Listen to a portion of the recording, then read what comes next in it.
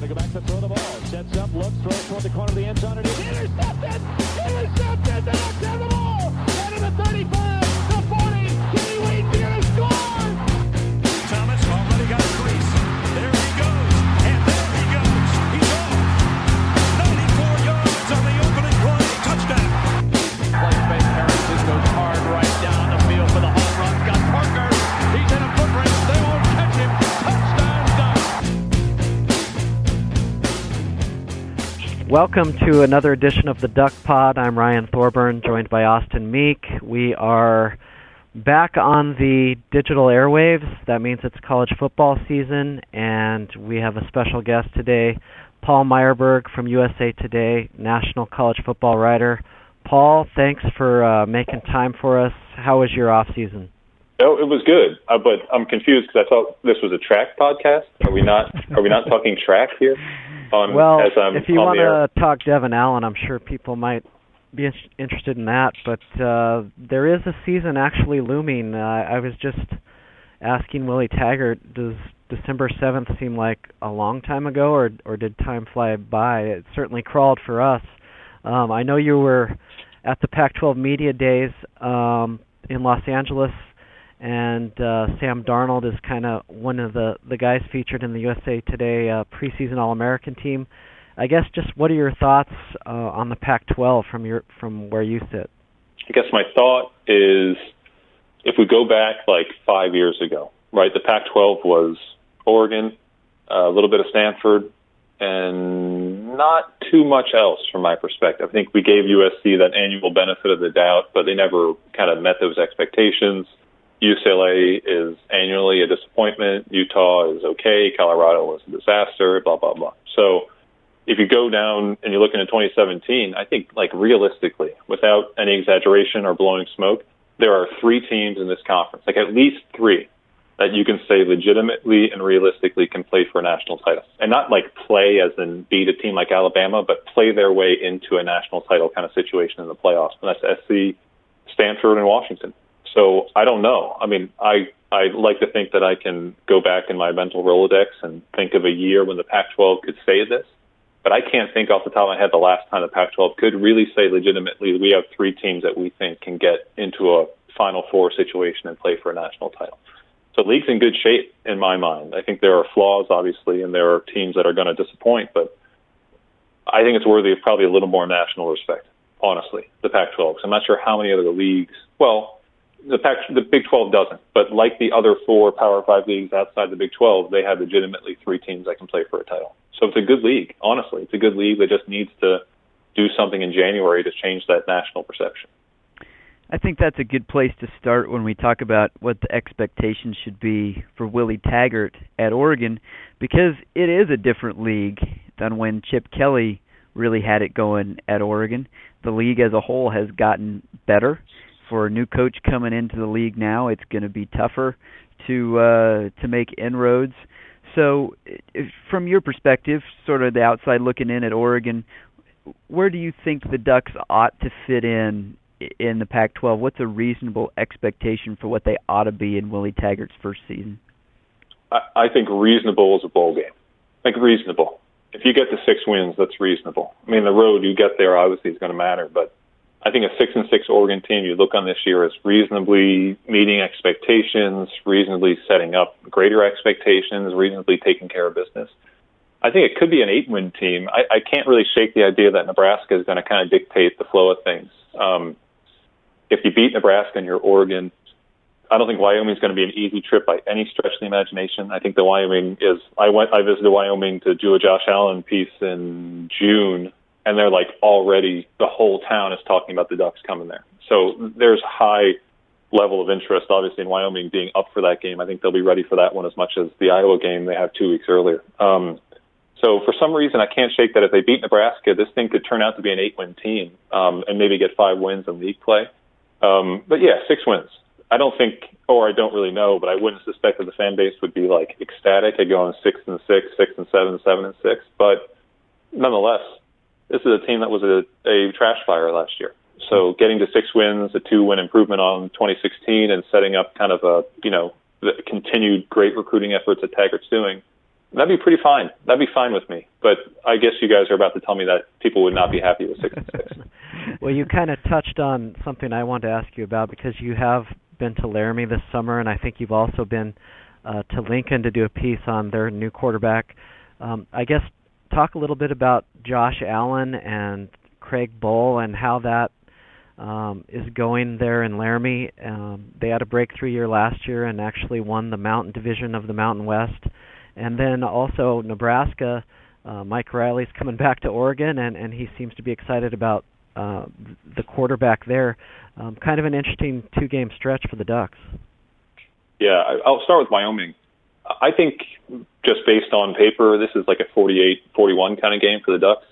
Wyoming doesn't get credit for this because the kind of perception is that they're old-fashioned and they don't, they like to get you in a little bit of a tight space and just go to town and pummel you in the ribs.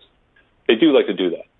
But beyond being physical, they will stretch Oregon's secondary, which to me, looking at it on paper, is a concern. They're going to stretch that secondary deep on every single opportunity because Josh Allen can throw a ball from Wyoming to from Laramie to Cheyenne. So that kind of arm, to me, is going to put a lot of strain and stress on Oregon's defense. Now, is Oregon going to be able to score points on Wyoming? Yeah, they're going to score points in bunches because they're going to push them around a bit up front, and Royce Freeman is the best player on the field in terms of, getting the ball in his hands. So it's an interesting matchup at high altitude, at a home game for Wyoming that's probably going to top any in recent history in terms of the kind of avidness of the fans, I think, to put it lightly. So it's a stressful road trip, no doubt, for Oregon. That probably looked like it was going to be a lot different when they scheduled it a couple of years ago, and now they're going to have their hands full, no doubt about it. Wyoming's a really good football team, borderline top 25 in my mind. So it's a telling trip for Oregon. For Nebraska, the team that Ducks fans saw last year in Lincoln, it's not going to look the same at all. It's going to be a really different football team. They got Bob Diaco to run the defense, and he's a 3-4 guy. They'll be really multiple and try to bring pressure with 4 guys at times. And offensively, they have a quarterback. And Tanner Lee's a first-round talent, without any doubt about it. So they're an improved team. But so is Oregon. And maybe home field does make the difference, though, as you said, Riley knows what to expect from Autzen. Not to say that he's won there ever or has won there recently, but he knows what to expect from Autzen. So it's not going to be a typical, road team coming from the East Coast or the Midwest going to Autzen and being surprised by things. I think they'll be prepared. So it's going to be a hell of a game. And I do think Nebraska is the better team, but getting them at home, I picked Oregon to win the game when I kind of picked records going out, looking ahead to the season, but it's going to go either. It could go either way, honestly. To go back to what you were saying earlier, I'm really genuinely curious to see how Oregon fans would react if the team goes 6-6 or 5-7 or 7-5. Because I agree with you. I think that's about where the Ducks ought to be, and that's obviously not what Oregon fans have gotten used to. But after last season, it would be an improvement, and it's sort of a cliche, but a lot does depend on how they get there. Are they competitive against teams like Washington and Stanford, teams that blew them out last year? That would go a long way toward earning Willie Taggart a little bit of goodwill. And I think the recruiting class that they put together has probably bought him some time with the fan base, that if they don't see it in year one, they're going to be willing to give him another couple years to get it rolling. And that seems to be sort of the track record with Willie. Both places he's been, he took over programs that were down, and he eventually got them up to being good competitive programs, but it didn't happen overnight. At South Florida, it took him 2 years, and his job was on the line going into that third year, and then they won 8 games and got to 10 in his fourth year. Paul, what was your just gut level reaction when Oregon hired Willie Taggart? Were you surprised? Did you think it was a good hire? Did you think that his coaching style and what he did at South Florida would translate to Oregon? Yeah, to a degree. I mean, clearly he wasn't option number one, but that's fine. And we can trot out the Pete Carroll story about him being third at USC as the example, the 1 in a million shot that things turn out when you're not the number one guy on a list. He can recruit, he could sell ice to an Eskimo, as Matt Leinart famously said about Pete Carroll. So there's no question that the talent level is going to be raised. The thing with Taggart, and I had the same idea when I talked about P.J. Fleck at Minnesota. P.J. Fleck, like Taggart, was more than happy to start from scratch at a place at Western Michigan that really didn't need to start from scratch. I mean, they were like a 5-win team when he took over, a team that had been around 6 to 7 wins every single year going back, at least one full recruiting cycle. They didn't need to go 1-11, but he was happy to do it because he realized that for us to reach point B isn't going to be a straight line. We've got to kind of take a step back, rebuild this thing, install what I want to install, find the guys I want to find, blah, blah, blah. So for Taggart, it's an interesting idea to think about, like Fleck in Minnesota. How is he going to handle a place that doesn't really need to be torn down to the studs?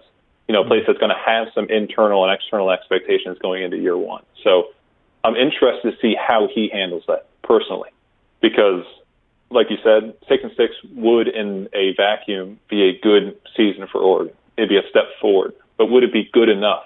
And if it's not good enough, what kind of reaction would that get from the fan base? How would that impact recruiting? What would that do for expectations going into 2018, blah, blah, blah, down the line? So those are total intangibles that will have no impact really on Saturdays. But it was an idea I had when he first took the job. What does Willie Taggart do when he doesn't need to tear things down? When he doesn't need to reinstall everything? When there doesn't really need to be that much to be done to kind of bring this thing back in the right direction? So philosophically, schematically, yeah, there's everything that he's going to do fits into the mold. And clearly he's made really good hires who have paid off on the recruiting trail and on the field. But, for a guy that likes to rebuild and has made a name as a rebuilding guy, going back to being on the debut staff at Stanford, what does he do with a place that doesn't really need to be rebuilt? And will his style fall on deaf ears, or will his style kind of butt up against expectations when Oregon realizes that just kind of treading water and not taking steps forward is really going backwards? So that makes no sense as I think about it, but that's my original thought on Taggart, is that this is new to him as it's new to Oregon. Well, one thing selfishly that I think we all appreciate about him is he is pretty media friendly. We've been privy to a little bit of practice. We haven't seen much, but some. And, he brought Justin Herbert to Pac-12 Media Days. I think if it was Mark Helfrich, it would have been the third straight year of Royce Freeman. Now, Justin isn't outspoken, obviously, but it was nice to see him there, especially when UCLA didn't bring Josh Rosen. Obviously, Sam Darnold got most of the attention, but what's kind of your view of Justin Herbert? He's a true sophomore.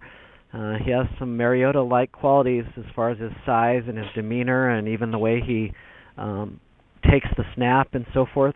Do you know much about Justin? And that's a pretty good place to start for Willie. Yeah, it's a good starting point. My biggest take on Justin is, having met him and seen him, he looks like the starting shooting guard for a high school basketball team. You know what I mean? Like he's like the 6'5", 15-year-old who can dunk. But look, like from my perspective for Justin Herbert, like just as a story, what a nice story, right? Like what a nice story that from Oregon's own backyard, this guy who, and you guys will correct me if I'm wrong, I think that he was kind of a late recruiting addition, right? Like they were kind of tossing around a few names at quarterback, and he was the guy that Frost and those guys picked. Am I right about that? Like he didn't commit like as a sophomore?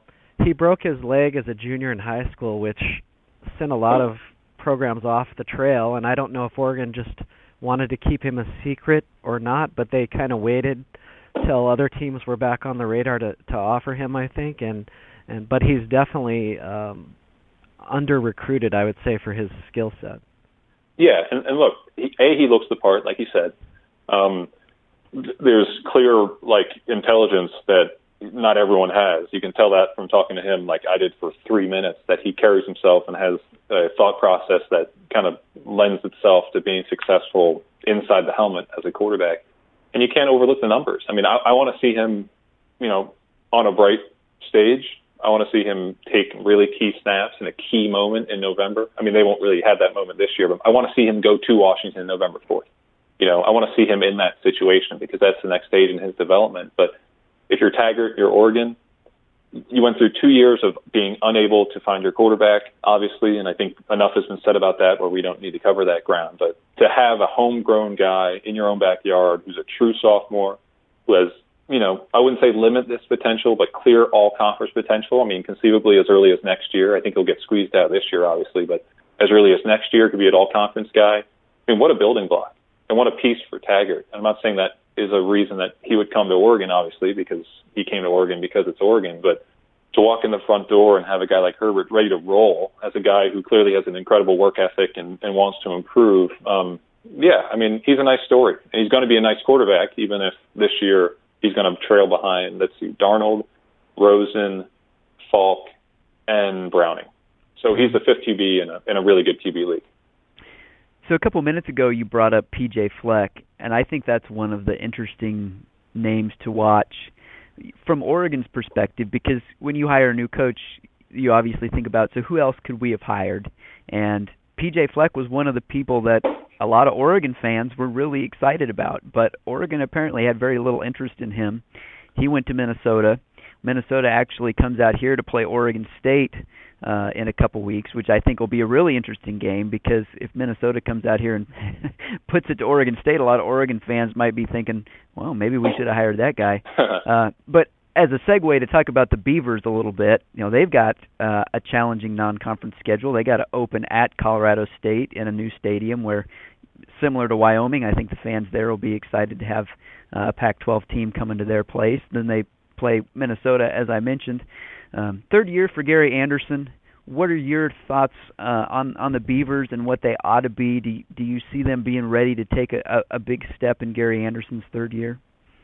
Yeah, I don't think they're going to get to a bowl game. But having said that, I think they're good enough to. And I think very, very highly of Gary Anderson as a football coach. I think they really could get, you know, if they beat Minnesota, I think they get 3 wins in conference play. Yeah, they could get to a bowl game. It could be 6-6, and that would be a huge progress in my mind for Oregon State compared to, you know, where he was year one, and certainly his kind of perception of where the program was heading into his first year. When I go around and, like, I remember talking to Boise State coaches right before Pac-12 Media Days, and they're playing, I think they play Oregon State this year. They play them, no. They played them, when was the last time Boise played Oregon State? Do you guys remember? Was it last year? I think they played Washington State last year. Okay, so there was somebody, and maybe I'm saying Boise, but it was someone at Mountain West talking. Gary Anderson came up because he was at Utah State. We were talking about playing a Gary Anderson coach team, and the coach said to me, anytime you can beat a Gary Anderson coach team, you run to the bus and go home. Because you're just like, okay, it's over, we won, okay, blah, blah, blah, you can't change that, it's over, we won, okay, we're leaving. Because of the kind of the reputation he has among his peers, which is incredibly high. Even guys like Urban Meyer just like can't stop praising Gary Anderson. And I know they work together and they know each other, but the reputation he has as a program builder, program maintainer is second to none. It probably is taking a little bit longer than maybe without knowing anything I thought it would take at Oregon State, but if you can't see the progress because you're stuck on wins and losses, then I would say look a little closer, because I think Oregon State is clearly going places and making progress. They just happen to be in a division that has at least 4 bowl teams right now. I mean, California is going to be absolutely horrendous, but they got at least 4 bowl teams if you count Oregon in that division, let alone the conference. So it's tough sledding, but progress is progress, and I see it. I'm sure if you're in Eugene or you're in Portland or Corvallis, you've got to see it also. I'm guessing unless the Beavers or Ducks overachieve, we probably won't see you out in this neck of the woods during the season. But looking just at your itinerary, where are some places you think you'll end up this year and some national storylines that you're looking forward to covering? I have mapped out first 2 weeks. I was telling Austin before we got started, I'm going to go to Bloomington for Ohio State, Indiana, week 1. Or on the Thursday of week 1, a week from today, which is going to, or a week from when we're taping this on Thursday, which is going to be a blast. And then down to Austin for Texas hosting Maryland, and then USC Stanford week 2. So I had that mapped out. So I'll see those guys. I'd love to see Wisconsin, because I think Wisconsin's my sleeper team to maybe be 11-1 going into the Big Ten title game, because they've got a cakewalk of a schedule. I think on a national scale, and I hate to do this because it is kind of an easy, low-hanging fruit. I can't help but shake the idea that we're just watching Ohio State and Alabama. And in specific, we're watching Urban Meyer and Nick Saban. Because I know Clemson won it last year, and Clemson is going to be there again. I just think that those 2 programs are atop the heap. 2 coaches at the top of their games, in their stride. So I would like a chance to see those 2 teams. I got them 1-2 in my poll. Kind of work their way through September, October, November, kind of like the Lakers under Shaq and Kobe, where they would just kind of, sail, or the Spurs with Duncan, where they just kind of cruise and say, okay, let's just get done what we got to get done, and then we'll turn it on in January. So I see them on a collision course, and so I got my eyes on that, and that's probably not too exotic, but it's hard to say where I'm going to be because teams could be terrible. Oregon could be fantastic. I could be out at Oregon for Oregon, or I could be in Seattle for Oregon, Washington, or something. I don't think it's going to happen, but you never know. Each season is very unpredictable. Did you guys know that about college football? That it's very unpredictable. That's the great insight that our listeners glean from this podcast. But seriously, Paul, we really appreciate you coming on, and you do have great insight on all the college football teams. We love your stuff. And if you want to come back in the summer and talk track, we will happily have you on the track edition as well. What about Winter Olympics? Because we got South Korea coming up. Any interest in speed skating chatter? Anything about Sven Kramer, the great Dutch speed skater? Can I interest you in that at all? No? Paying attention to one Olympics every 4 years is all I can handle. Two is just I don't have the mental space up there to cram in a Winter Olympics as well as a summer. Yeah, every time that I have to learn about luge, I forget what Calvert Ginbat did in 1987. It just gets squeezed out, which is unfortunate because those baseball stats, I need those. So. Yeah, that's all my brain is. It's just one piece of useless sports trivia replacing another. Yeah, it's like the Royals starting infield of 1983. Yeah. You're like, yeah, I got that. I mean, actually, do you think I could do that? You got George Brett, Frank White. Do you have the rest? Are you a Royals fan? I am, yeah. Gosh, was Fred Patek playing shortstop then? It's just a little bit before my time. Boy, I could give you some really bad Royals infield from 2002, but nobody would want to relive that. No one wants. It's time to end this. It's time. Let's not get into the bad stuff. Yeah, we're going down a bad road. Well, thanks again, Paul. We appreciate it. Hope to see you somewhere this season. For sure, guys. Thanks for having me.